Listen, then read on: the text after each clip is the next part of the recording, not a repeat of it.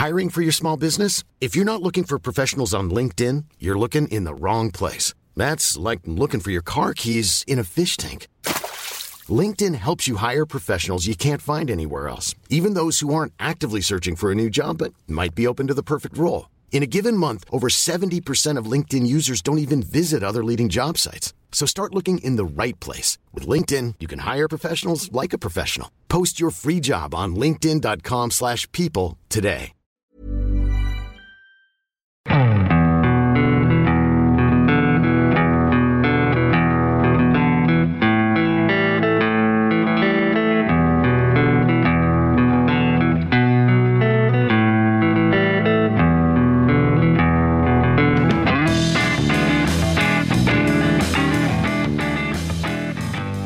Hello and welcome to the Second Tier Podcast. I'm Ryan Dilks and I'm joined by the 3 minutes at a time to my 10 minutes at a time.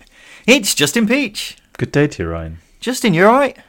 Yeah, I'm good. I think I've finally caught World Cup fever. I'm now well into it. I think it was Sunday. Didn't even know when the first game was, but I'm actually quite excited now. I think it's just the amount of football that's on, which is very distracting from real life things like work.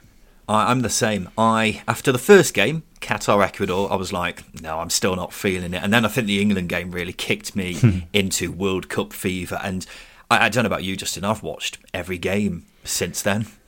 I haven't, because I have a day job that I do take semi-seriously, because I've got mortgages to pay and whatnot. But I have kept up to date. Like the Saudi Arabia game, for example, was just completely bonkers. Even just the XG split for that game. Blackburn fans will be familiar with that sort of outcome. An early dig in this episode from the Second Tier. I have watched every minute of every game so far. It's the joys of working from home, quite frankly. But I've loved every minute of it. I've loved the Tunisian defender celebrating a tackle in the first few minutes like he scored a goal. I enjoyed the Saudi Arabia fans tearing the door off their building and then throwing it into the garden. I enjoyed Vincent Kompany saying he wants San Ronaldo because he wants to sign players who can run. We're only a few days into the World Cup and we've already had some legendary moments, if you ask me, Justin. Yeah, it's been fantastic. I think even just the chaos of some of the goalkeepers have brought. I mean, thankfully no one's been seriously injured, but like the Qatari keeper, for example, just being absolutely bonkers, tackling every Ecuadorian player he possibly could. It's been good. It's been not too many moments just yet, but there have been some exciting ones, and I think it's just building up. I think the second round of group games is usually where chaos really takes hold. Yeah, I'm not sure if I can keep up watching 4 games a day because I checked earlier, we've got 4 games every day until next Friday. And I think by that time I will be suffering from football fatigue a bit. I love football as much as the next man. I love the World Cup tournament, but I may be getting a bit towards the end of how much game intake I can have. So I may have to start having a couple of breaks over the next week or so. But loving it so far. But we're not here to talk about the World Cup, ladies and gentlemen. We're still hanging on to every single bit of championship action that we can do, despite no games happening at the moment. So welcome to the number one championship-specific podcast, the Second Tier. Thank you for joining us wherever you are. On the show today, we're playing a game of higher or lower, or Scott High or Ryan Low, if you're familiar with the show. We're going through the championship sides and deciding whether we think they're more likely to finish higher or lower than where they currently are in the championship table. We're going to do this over 2 episodes. This is part 1, where we go through the bottom half of the table, and then part 2 will be released on Sunday, where we go through the teams who are currently in the top half of the table. So we'll do that, then finish off this episode with a little game of Did he or didn't he right at the end. But before we get underway, let me tell you, listener, about our friends at FansBet, the fan-led sports betting company committed to supporting charities and causes which are important to fans. Do check them out by clicking the link in the description of the podcast and claim your 200% sports deposit bonus of up to £200. Terms and restrictions apply. Full details on site. 18 plus. Please do gamble responsibly. Visit begambleaware.org for more info, and do also check out FansBet responsible gambling tools. So we'll kick off this Scott High or Ryan Low edition of the Second Tier, Justin, with the team rock bottom of the championship, which is Huddersfield. I've got them to stay exactly where they are. Yeah, I've got them to stay exactly where they are. Possibly, maybe 23rd or 22nd, but certainly bottom three contender, absolutely. But yeah, staying where they are, no doubt. I thought you were going to say 25th. And I wouldn't have blamed you if you did say that, Justin. I seriously struggle to see anything other than this Huddersfield team finishing rock bottom, unfortunately. We've spoken about it loads, so I don't think we need to go into great depth on this one. They've just been really poor. They haven't got enough quality. We're yet to see enough evidence that Mark Fotheringham is good enough to get this team picking up points on a regular basis. The only thing that I could see them potentially saving them is an extremely good January transfer window, but judging off the players who they brought in over the summer, I struggle to see that happening. Therefore, I don't give Huddersfield much chance of staying up. In fact, I don't give them much chance of being anything other than bottom. Yeah, December's going to be a pivotal month for Huddersfield, because if they can pick up results and stay in that, where we're going up to 17th here, with Stoke on 25 points at the moment. They're 6 points off Stoke. If they can stay within 6 points, come the end of January come the end of December going into January, then I think Huddersfield have got a fighting chance, because then that puts the onus on them having a very good January transfer window. But if they don't have a good December, a lot of games to be played, if they don't have a good festive period as it is, then there's no way they're gonna get out of that bottom three, and certainly no way they're going to come off the bottom of the table, because they have arguably, I think, in my opinion, the worst squad in the league. And there's far too much surgery that needs to be done to it to improve it. And as I say, if luck's going to be on their side, it means, well, there's just an enormous amount of luck that they need. They don't create enough chances. Conceding wise, they've improved a little bit under Fotheringham, but it's just goal scoring is a massive issue, and that's going to be the key to getting out of the bottom three, and they're not very good at it. How many players do you think they need to sign in January, Justin? I'd say 5 or 6. Which is a lot. I'd say they'd need at least half a team's worth, at least. And I'd say 4 of them need to be very good championship players, at least. Because it's a major surgery job they need in January, which is never ideal in the first place. But I just don't see this squad being good enough at its current state to have any chance of staying up, unfortunately. Let's move on to 23rd, where we find Blackpool. Justin, you got them higher or lower? I've got them to stay exactly where they are again. Slightly boring, but I can't see them improving too much. I've got them to finish higher. Now, I will point out when we're doing this, when we say higher, there are 2 different types of higher. There's higher, and then there's higher. Blackpool are definitely the former.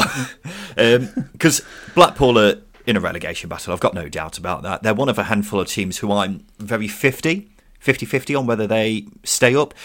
I think there are 2 teams who are worse than them. I'm not sure if there's a third. They've got a squad good enough to stay up. We know that because it's by and large the same team from last season, which comfortably stayed up. But they've definitely gone a step backwards since then. They look weaker at the back. The few new players who have come in have had the odd good game, but not enough. Whether Blackpool stay up or not might depend on what they do with the manager, because the supporters don't seem sold on Michael Appleton, especially after his previous spell at the club. So while I think Blackpool won't finish 23rd, they're without a doubt in great danger of going down. Yeah, it's an interesting one with Blackpool. Just looking at the numbers now, they concede a lot of chances when it comes to XG. They're the second worst defence in the league when it comes to that in the division, goal scoring wise, or creating chances. They're the 16th best in the league, 16th best or 8th worst, however way you view it. So there's a clear imbalance there, and I have said in the past, even just before the World Cup break, that I think Appleton should be given time. But if you consider how desperate the situation is, the rationale would be to sack him and bring someone in to give Blackpool a fighting chance, because I do think Blackpool's squad is good enough to stay up. There's a lot of quality in that team. I mean, if you just look at the likes of Shane Lavery, Gary Medine, Jerry Yates, Keshi Anderson when he's back fit, even CJ Hamilton has shown glimpses of some very good form this season. There's a good enough attack there to be creating more chances than they are, and there's certainly a much better defence to be keeping opposition out. You just look at that Neil Critchley team last season, for example. So I think I'd agree with you. I think a lot of their chances of staying up, unfortunately, it lies with whether or not they keep hold of Appleton. And as I say, if they want to have a serious chance of staying up, they will probably try and find somebody else. So you think he should be sacked? Yes and no. I do rate Appleton as a coach, but I did read a very good rationale on on Twitter about him being a very good lower league coach with a small budget. Perhaps Championship's a step too far, and I am sort of coming around to that idea. I do think he's been very unlucky with injuries, especially defensively, and obviously Bowler being sold at the end of the summer transfer window as well was not helpful. But at the same time, the squad isn't too dissimilar from what we saw last season, and Critchley got a lot more out of them. I'm a lot more optimistic about Blackpool than you are, but I'm not sure whether that involves Michael Appleton at the helm or not. Let's go on to 22nd, Justin, where we have Wigan Athletic. Where you got them? It's a really hard one, Wigan. It's a really, really hard one, but I've got them exactly where they are. Again, my bottom three hasn't changed. I've got them to finish lower, and for any Mass fans out there, you've probably realised that Wigan finishing lower than 22nd isn't great for their chances of staying up, in my view. I felt a bit optimistic about seeing what Wigan can do this season after the first few games, but that optimism has steadily dwindled to the point where there's very little optimism left. 9 losses in 13 games is going to do that to your average Championship pundit. And now the club is truly in limbo about where it goes next after sacking Liam Richardson. I think it was the right move because they look like they're on a one-way course to League One. But they need to get this decision right about who they appoint next. And reports linking Kolo Touré with the job don't encourage me. That's nothing against Touré, but it's a big ask for a manager to keep this team up in his very first managerial role. I'm not getting good vibes about how the club is being run either. Reports of wages not being paid on time, concerns about the financial situation, and giving managers new contracts just 2 weeks before sacking them. Not great. So all this is why I currently foresee Huddersfield finishing bottom and Wigan second bottom. Yeah, I think a lot can be said of how a club is run and where they finish in the league. Chaos usually follows, relegation usually follows chaos, and unfortunately there are teams in the Championship still that aren't settled enough behind the scenes to convince me that they are being run smoothly enough. Wigan are one of those, and you nailed everything you said. A lot is being done behind the scenes that is just all a bit strange, a lot of question marks, bit of a cloud over the club at the moment. And as you say, if you're bringing in someone like Kolo Touré, who is, I would say, a relatively inexperienced coach, although he has been with Brendan Rodgers at Celtic and Leicester, it is a massive ask, as you say, to guide a team out of the bottom three. And also, this is the first massive decision the club's new owners have had to make in terms since they bought the club last year. Liam Richardson was already at the club. It was an easy decision to allow him to stay on. So this is the first real testing appointment that they're going to make, and they're making it in the Championship in amongst a relegation battle. It's a lot to ask from even in ownership. Yeah, it definitely is. In 21st, Justin, we've got West Brom, who I've got to finish higher. Where have you got them and why? I've got them to finish higher as well. Yeah. It's quite easy. The amount of chances they create is enough for them to rise up the table.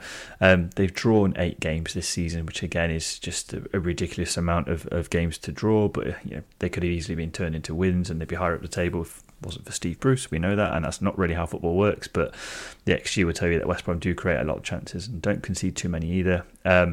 But I think Corbrand's got enough in him to see this team further up the table. Obviously, they are unsettled behind the scenes, which I know what I was saying about Wigan, but they have a good enough squad to at least finish above 21st.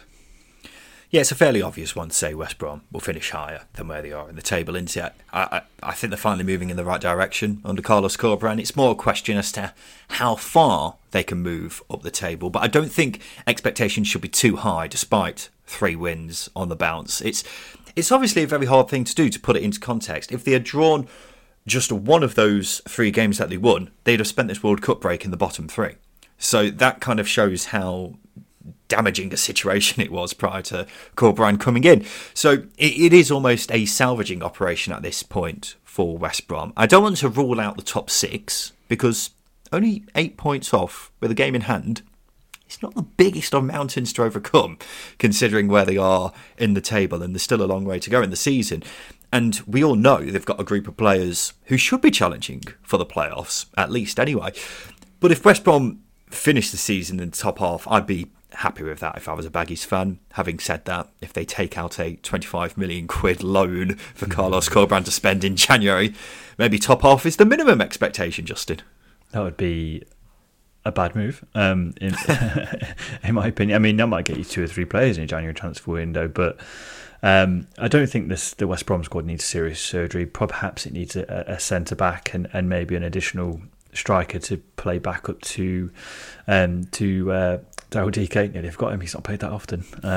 But Brandon Thomas Asante has shown glimpses of what he's capable of. So I don't think the squad needs too much adding to, especially to finish in the top half. I think Corberán's got enough in him and the squad's got enough in them to finish a lot higher. In 20th place is Hull City. Where you got them, Justin? I've got them to finish lower. Wow. That's actually... I thought you might pull something out of the bag there. But I've gone them to finish higher. I'll take the reins on this one first of all, Justin. It has been a very underwhelming season so far for Hull. 1 point above the bottom 3, most goals conceded in the league. I like to think we've seen the worst already, though. They've been having a good flirt with relegation, haven't they? They've made these sexy eyes from across the room, asked relegation what its name is, what they do for work, and whether Hull can buy relegation a drink. I think relegation is more interested in other parties, though. I don't think they'll go down. I'm fairly confident about that. I don't think they'll be even in a relegation battle, for that matter. I see Hull steadily becoming more and more consistent, tighter at the back, and then climbing into the mid-table section of the table. So I don't think they'll pull up any trees under Liam Rosenior. I think we'll begin to see strides heading in the right direction, though, as part of the project under Adjon Ilijale. Let's be honest, we haven't seen many strides in the right direction so far, so I think we take a bit of steady progress at this point, and that's what I foresee with Hull. Yeah, I agree with you completely. And I don't think them finishing lower than 20th is necessarily regression, although I think that sounds a bit strange given the expectations and the calibre of play that was brought into the club over the summer. But I just think there was a lot of players to come in, a hell of a lot of players to throw into a room. And our Rossini's got to try and refine that. He's got to take players out of that room to see how... to see who fits his squad and how they fit into how his philosophy is going to develop. I still think they need experience at the back, which means they've got to dip into the January transfer market to bring 1 or 2 players in to facilitate that. And I do think they need another striker because Oscar Estupiñán has gone very quiet. I know he's picked up an injury or 2 as well, but form has dipped. Creative-wise, Hull are very low down. And defensively, they're not very good either. And it's just a lot of Rossini. There's just a lot of work that Rossini needs to do to get them, I think, further up the table. So I think it's going to be a season of cold sweats would be the best way to describe it for Hull City supporters. But I think they're on the right track under Rossini. As I say, the squad needs refining in January, possibly the summer as well, before we truly see what this team can be capable of under Liam Rossini. It's interesting, I'll give you that. In 19th place, we have Cardiff City. I've got them to finish lower, Justin. Where have you got them and why? Yeah, a little bit lower. They're a difficult one to crack again, but I think there's a bit like Hull, a lot of refinement needs to be done with their squad. Goal scoring wise, it's a major problem. And if a team's going to rise up the league, they need to be scoring goals. And if they're not scoring goals, they need to be keeping clean sheets. Cardiff don't keep too many clean sheets and they don't score enough goals. So they're a team at the moment who probably, unless they have a very good January transfer window, aren't going to vastly improve. And when I say a very good transfer window, they need to bring in a couple of attackers. They need to bring in another creative option and possibly a number 9. And Mark Hudson's got to find a way of getting Ruben Cobble into that team, playing and creating, because he's got talent. He's just weirdly not been trusted by Steve Morrison or even Hudson so far. So I think there's a lot of potential with this Cardiff team. It's just whether it can be tuned right. And if it is, I think they can rise very highly up the table. But under Hudson and with the squad that they've got now, I can't see them getting any higher or even staying where they are. So it's a lower suggestion.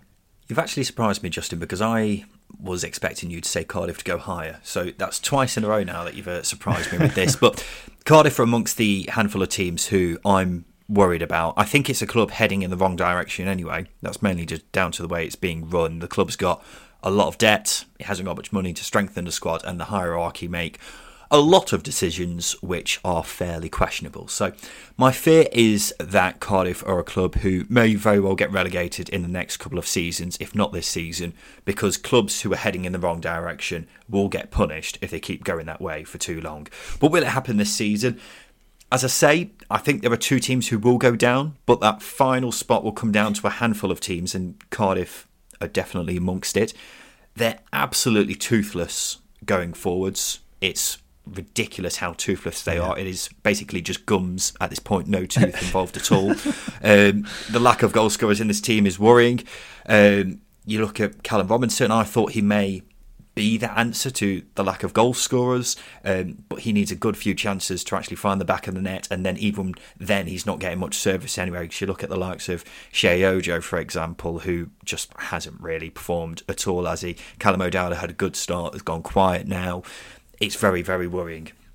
And the young players who they've got there could do something on the fly every so often, the likes of Colwell, Harris, but they don't seem to be trusted by management for whatever reason, hence why they're not starting week after week. So I'm far from convinced about Mark Hudson as a manager and his ability to regularly get results. I think they're quite a solid team at the back, and that may be down to Hudson being a former defender, but going forwards they just offer absolutely nothing. And last season they were saved by a good January transfer window.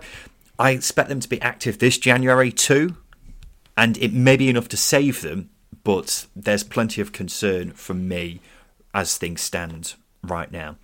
Justin, let's take a quick break. After that, we'll go from positions 18th to 13th in our higher or lower in the Championship table.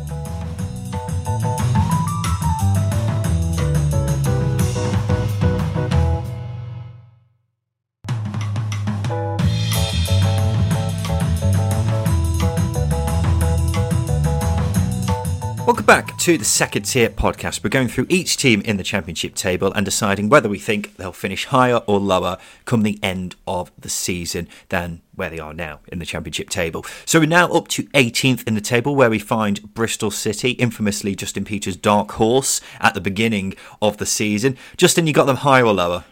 I'm convinced they're going to finish higher. I have got them higher as well. Now, Bristol City fans might be a bit surprised to hear me having them to go higher, but this is more of a higher than higher. So, Justin, why have you got them to finish higher? They're more of a higher with me. Of course they are. Yeah. Of course they are. Justin Peach sticking to his guns that Bristol City will still do something this season.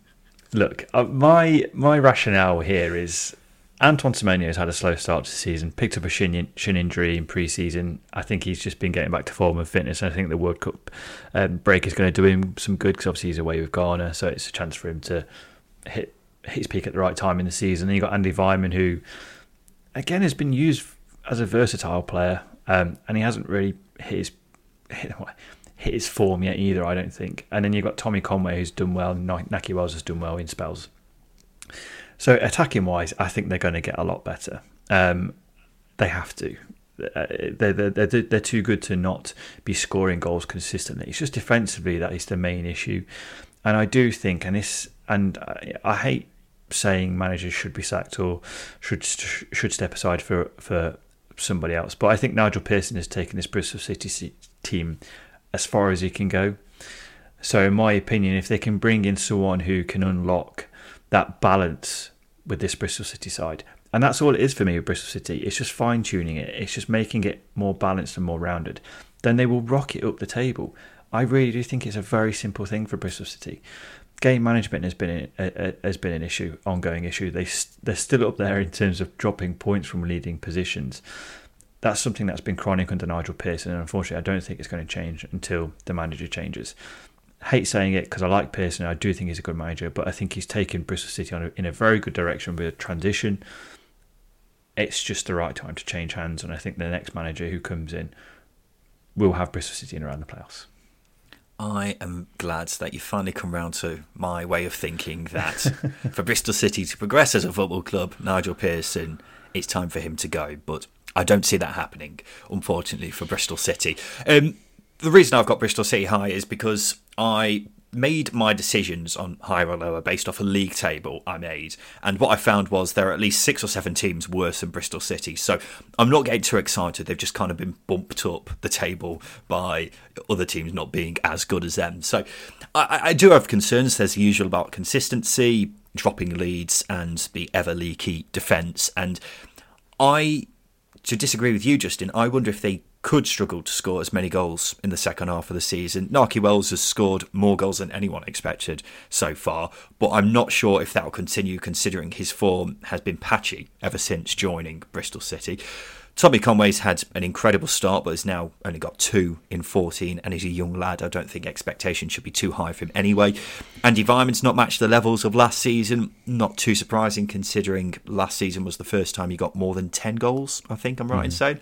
And then Antoine Semenyo's underwhelmed, but he could be better. So that might be a problem, but goals haven't ever been too much of a problem under Nigel Pearson, to be fair to him. It's just the usual stuff with Bristol City that I'm a bit worried about, but I don't think they're in particular danger of going down despite them being rather low in the table. Next up is 17th, and it's Stoke City. Justin, I've got them higher. Where have you got them and why? I've got them exactly to finish where they are now. If I could describe Stoke, I would just describe Stoke as a headache. They're a headache to everyone associated with Stoke. They're a headache to us and pundits. And that's not me being critical of Stoke City as a football club. And I'm sure many people could agree with me. That's just me.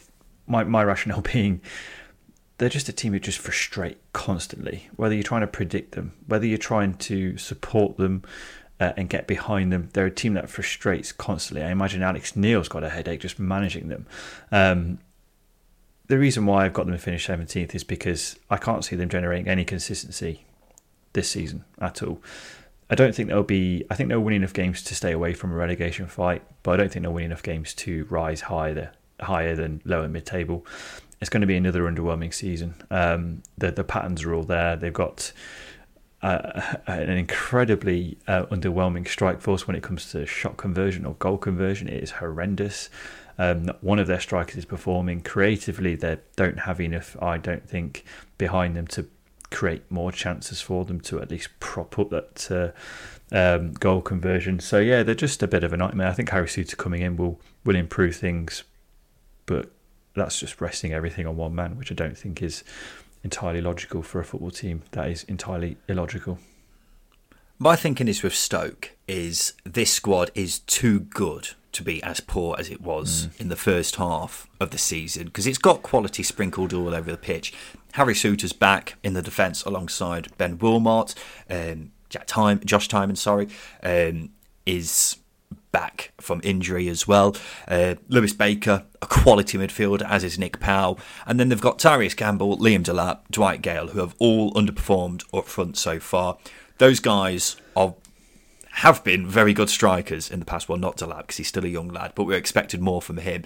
And as far as those strikers who I've mentioned are concerned, I don't think they can be any worse than they have been in the first half of the season. So, yes, they're a bit thin in certain areas, but this team is better than 17th in the table. They've also got a manager who's better than 17th in the table. He's had a very rocky start, has Alex Neil. I don't really know what style he's trying to go with. I don't think he knows what his best team is, but he's done a good job at every club he's been at, and I think he will get them going eventually in the right direction. I'm not expecting massive things from Stoke this season, but I think they'll finish higher than 17th because I just think they're simply a better team than that, Justin. Justin, you're grimacing. Yeah, I don't think they are, though. That team's finished 14th in the last 2 seasons. It's better than 17th. It's better than 17th. You're absolutely spot on. But you were on about regression earlier with Cardiff City, and I don't think Stoke are in that category by any means, but they're certainly on that spectrum of downward spiral. It would be the best way to describe it. Maybe not a spiral, but certainly trending downwards. They're a club that need reshaping from top to bottom. The squad needs gutting. I think Alex Neil needs to literally start from zero. If I was completely radical, I'd sell everybody, release everybody, and start again and build a squad from scratch. It's not realistic, but I think that is the only cure for this Stoke City team under a new manager. It's drastic, very drastic. I think you're being a bit dramatic when you're thinking of. They have got some good players there, Justin. The likes of Timon, Suter, Baker, Powell. You know, that's the basics of a very, very good Championship side, isn't it? It's just other players underperforming who really shouldn't be underperforming, isn't it? Yeah, but it's been the same. It's been the same story for the last 2 or 3 years now, and unfortunately, I think it's caught up with Stoke. It's caught up with our expectations of Stoke. They are now a lower mid-table team. They could well be the Derby County or Nottingham Forest of the Championship, just dwelling around, not doing anything, just kicking cans in the Championship until they start to see change. And that's my best way I can describe Stoke City at the moment. Interesting. Let's go to 16th, where we have Rotherham United. I feel like this may be one where we disagree, Justin. I've got them lower. I've got them lower as well. I think it's more a case of how low we've got them into. Oh, okay. I thought you may surprise me and put them higher, but there we go.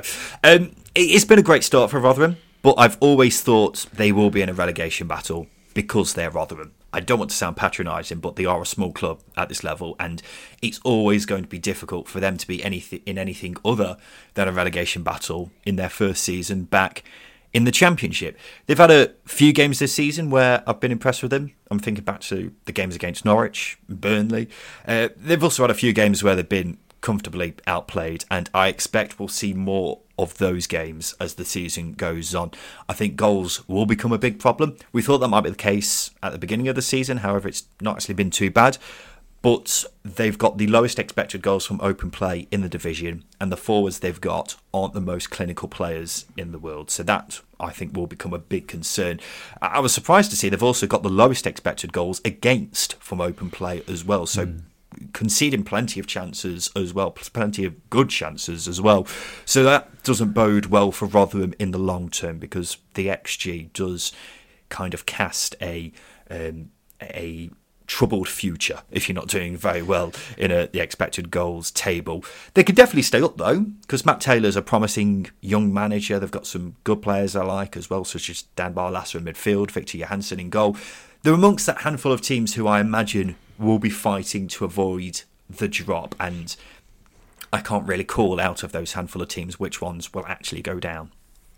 Yeah, I'm in agreement with you on some aspects. I think the data doesn't paint a promising picture, but I do agree that they will drop off at some point as Matt Taylor starts to take hold of this team as his own. We've seen small elements of Taylor, but it's mostly been what Warner's built.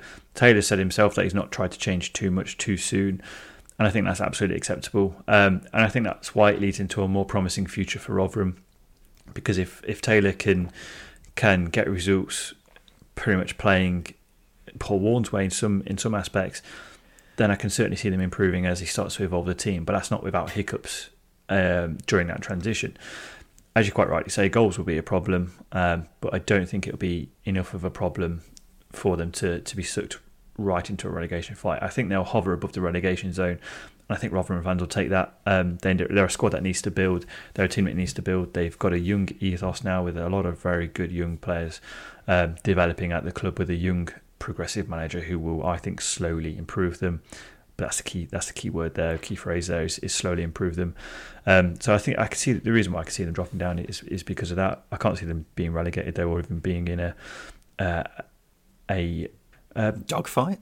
Yeah, dogfight. I'm trying to avoid using dogfight, but I don't think you're going to be chewing the ends of your fingers off Rotherham fans come the end of the season. I think it'll be a little bit more comfortable than that. I'm not sure I agree. Let's go to 15th, where we have Sunderland. Where you got them, Justin? Got them to finish pretty much where they are now. Interesting. I've got them to finish higher. Now, the fact that Sunderland, a newly promoted side who have suffered long-term injuries to their first-choice strikers, sit 15th in the table is really quite impressive. Yes, Sunderland aren't your average newly promoted side, but I think the point still remains. I was saying last week, who knows how high they could be right now if Ross Stewart hadn't have got injured, and that's one of the reasons why I think they'll finish strongly.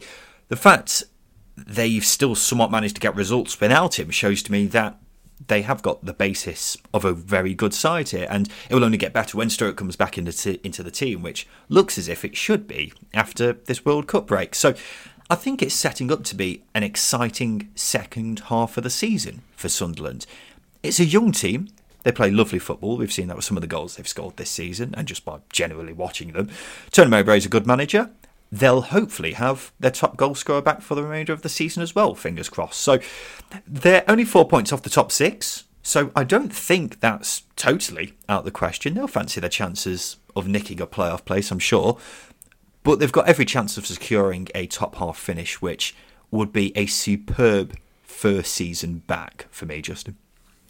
Completely agree on some points. I think the fact that Ross Stewart's coming back is a major plus, but I think we've got to acknowledge that this is the youngest squad in the league. It's the youngest squad in the league, average age-wise. So therefore, my opinion is that they are going to go through the motions still. They are going to be inconsistent at times. If you look at the chances created, they sit around 14th. Chances conceded sit around 15th as well in a division, which tells me they're not going to go through too much improvement or regression as the season progresses. I still think finishing 15th is also a very good season.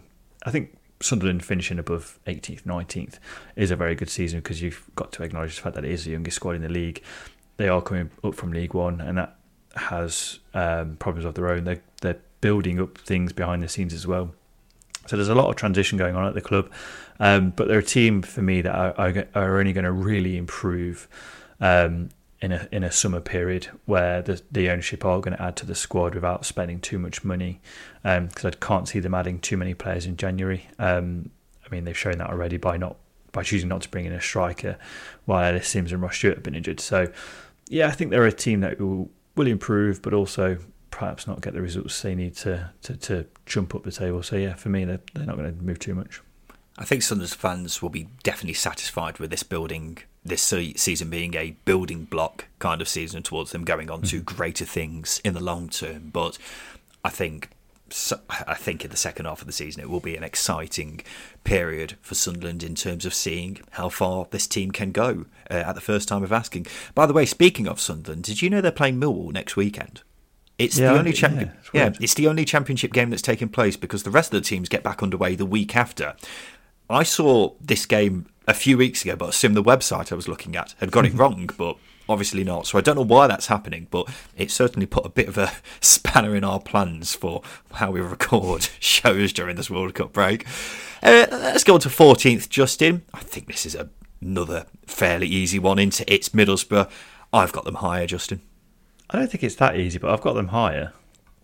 Interesting. Why don't you think it's that easy? I think it's quite... I think it's quite easy to get carried away with the new manager bounce, with the recency bias of Carrick's results. Things have drastically improved under Carrick, no doubt about that. But that could be down to a variety of factors, such as the new manager bounce. That being said, they are playing a much more balanced style of play that I think will improve as the season goes on. But I don't think they're going to rocket up the league by any means. I think finishing in and around the playoffs is perhaps where they're going to end up, sort of between 7th and 11th maybe, just because I think there's a lot of work that needed to be done by Carrick in the short term, and there's still a lot of work that needs to be done with the squad in January. There are certain holes there, for example, goal scoring number 9, although Akpom is proving to be the goal threat they needed, but he's playing just off the striker, so there's still room for improvement there. So I think they're a team that are showing signs of improvement, but I just don't want to get carried away with a new manager coming in. I think that's the main logic for me. They're only a few points off the playoffs, Justin. Yeah, but as the season progresses, these things start to, the points gap starts to increase. Teams go through rough patches, and I think we're still yet to see Middlesbrough bounce back from that under Michael Carrick. Has he really had any questions asked of him just yet? Not necessarily. I think he's ridden the crest of a wave, I think would be the phrase. Well, Middlesbrough had a shocking start. We all know that. But they're another side who are well on track for an exciting second half of the season. Michael Carrick has got this team functioning. We knew it was capable of that. The squad is a top 6 side. We all know that. But I've been so impressed with how they've been playing since Carrick's come in. They've lost that first game against Preston, but since then have been excellent. And that form has seen them fly up the table. They're on the relegations. They're on the edge of the relegation zone 3 or 4 games ago. Now they're 14th.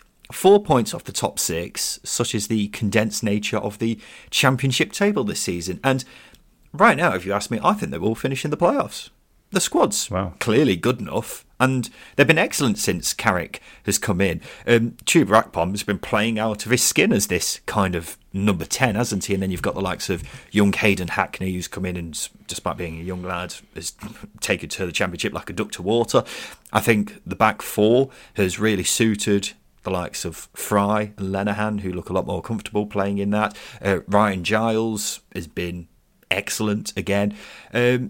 There's a lot of positives with this Middlesbrough team since Carrick has come in, and I haven't really got much negatives. The only negative that really sticks out in my mind is the striker situation, because, as you quite rightly say, none of their strikers seem to be in form, if you're not counting Chuba Akpom in that mould, because he's playing as more of a number 10. So that'd be a concern for me, but it wouldn't surprise me if any of them suddenly kicked on at some point this season, or whether they strengthened in January. So that hasn't, whatever the case with the striker position, that hasn't stopped them being brilliant in the last few games. So I'm feeling very optimistic under Michael Carrick's Borough, and I think they've got a great chance of finishing in the top 6, because, as I said, they're only a few points off, which is pretty remarkable considering where they were not too long ago. Final team just in this episode is Birmingham City, who we have 13th in the table. I've got them to finish lower. What about you? I've got them to finish as they are now. I felt quite harsh not putting them higher, to be honest. I think the reason why I haven't, and perhaps why they will finish pretty much 13th or potentially even lower, it's just a squad depth. It's just a squad depth's a major issue for me under John Eustace. I think he's done absolutely brilliantly, but if you take Bielik out of that midfield, it becomes very disjointed. We've seen it in a couple of games recently. Even if you take Hannibal out of the midfield as well, it becomes very disjointed. Longolo's been fantastic at left wing back, but if you take him out of the team, who have they got coming in? Playetta, he might be going back to Norwich in January. So squad depth is just the issue. I think it's an easy one. It's just purely down to squad depth. And that's why does that mean you think they'll finish in the same place then? Because that sounds like you're feeling quite negative about them, Justin. Because I'd expect them to address the squad depth to some extent in January. I know I put a bit of a negative spin on it, but they've managed to sustain their form in this first period of the season with the squad that they've got. I think, if Bielik gets recalled by Derby, for example, in January, it can be a major problem. I just can't see it happening. So it's a chance of those things happening. But as I say, I do think there will be 2 or 3 players that come in January because they need it, and that's why I think John Eustace could sustain a mid-table finish with the current squad he's got. I think things could improve if they bring him in, but I wouldn't be surprised to see them drop off just a little bit. Yeah, they've completely outdone expectations this season, haven't it? And I think when you keep the pre-season expectations in mind, then you've got to kind of take that into account when you think about where Birmingham will finish come the end of the season, because many were expecting a relegation battle, but they've actually been solid. I would say, while I think some teams are in mid-table right now, they could end up fighting to stay up. I don't think Birmingham are one of them. I've seen enough of them to convince me that this is a strong enough side. I believe, though, that they're kind of at their ceiling right now, because I think there are simply teams who are better than them who will push Birmingham down the table, because that midfield, fantastic.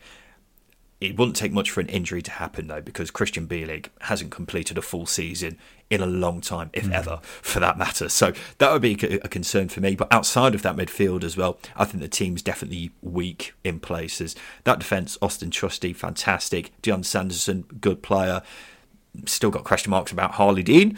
And then the striker situation, Scott Hogan's been on fire this season. I'm not sure if he'll be able to carry that on for another 6 months of the season, though. So I think another issue that could see them drop a few places is injuries and just general fatigue, because, as you say, it's not the biggest of squads out there, is it? So I would be surprised if Birmingham finished 13th this season, but I don't see them having a complete and utter collapse because John Eustace has proven that he's a very, very capable manager at this level, hasn't he?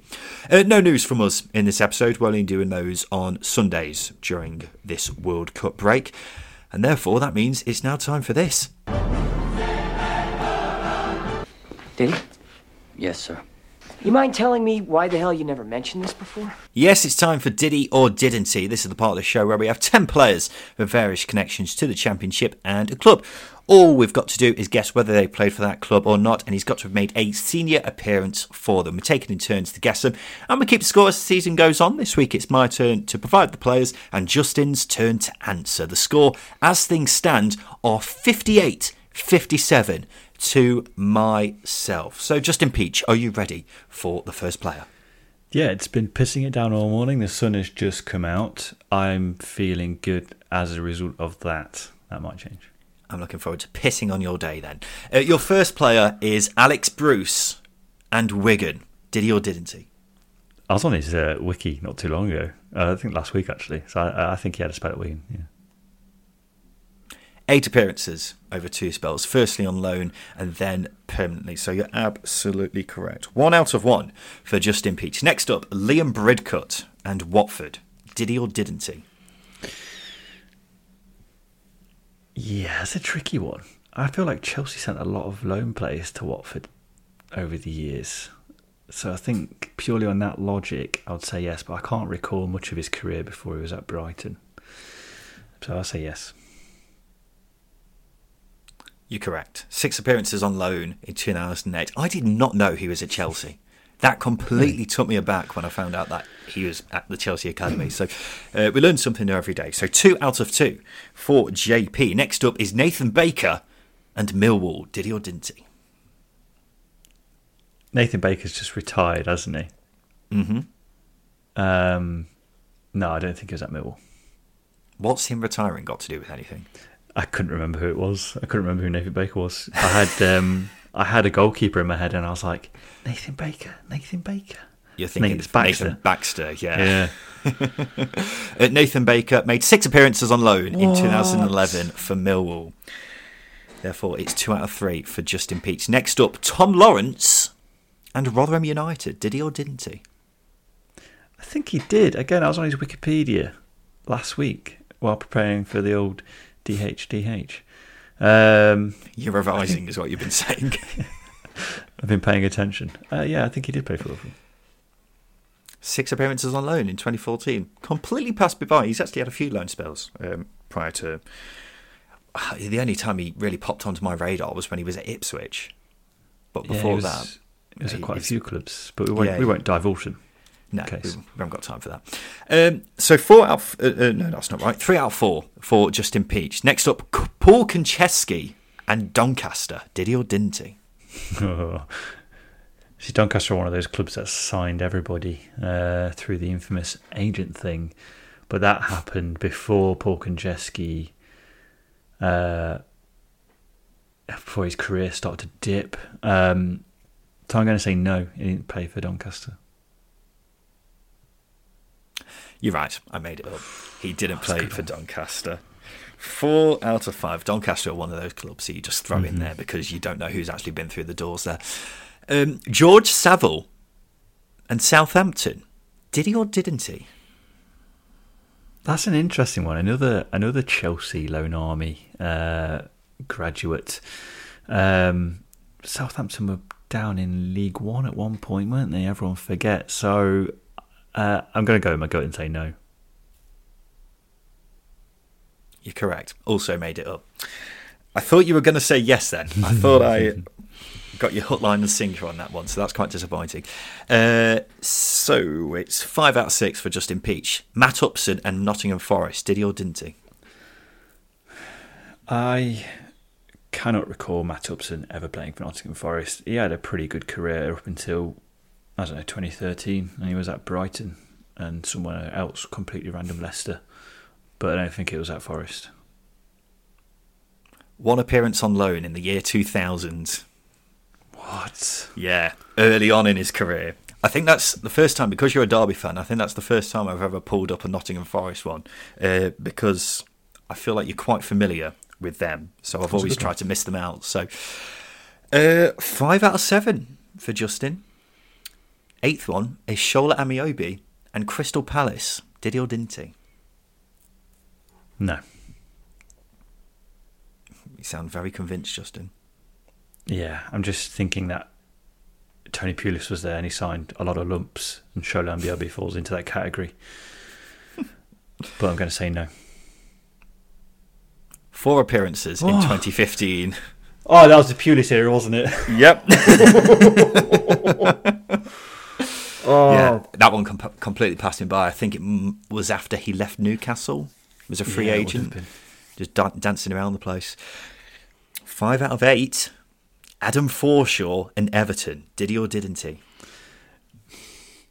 He came through at Everton, but I thought we were going to agree not to account these. So I'm going to say yes, he may have made 1 appearance for Everton. Began his career there, made 1 appearance in 2011. I didn't know he played for Everton. Oh, okay, right. I thought you were being a right slimy little snake. No, I just assumed you would have had no idea he was at Everton, because that completely passed me by.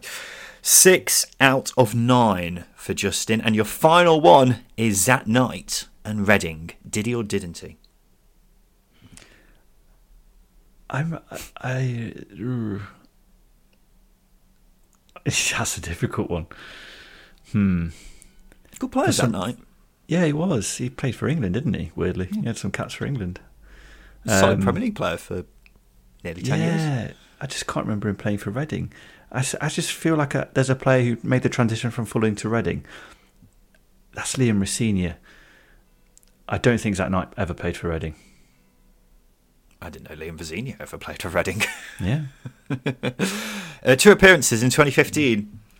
That means Justin Peach finishes off this episode with a grand score of 6 out of 10. And that's not a great score for Justin Peach. That's a bad week. That is not a great score at all. We always say 7 is about par on Did he or didn't he. 6 is a big old bogey. It's the one I'm most frustrated about is the Amiobi one and Palace. I should have made more of that. It just seemed too obvious that Pulis would sign someone who was over 6'3". It just was too obvious. But to be fair, I cannot recall anyone else he played for apart from Bolton, because I know he went there after Newcastle.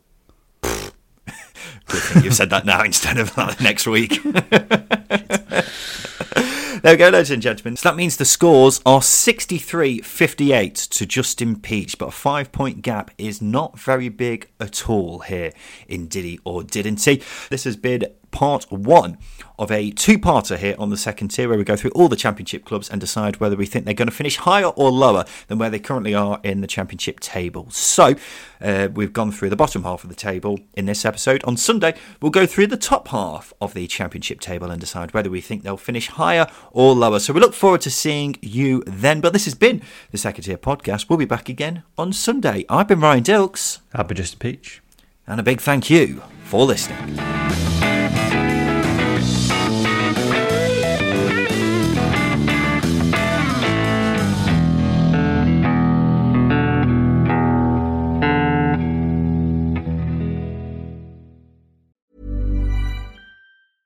This Mother's Day, treat mom to healthy, glowing skin with Osea's limited edition skincare sets.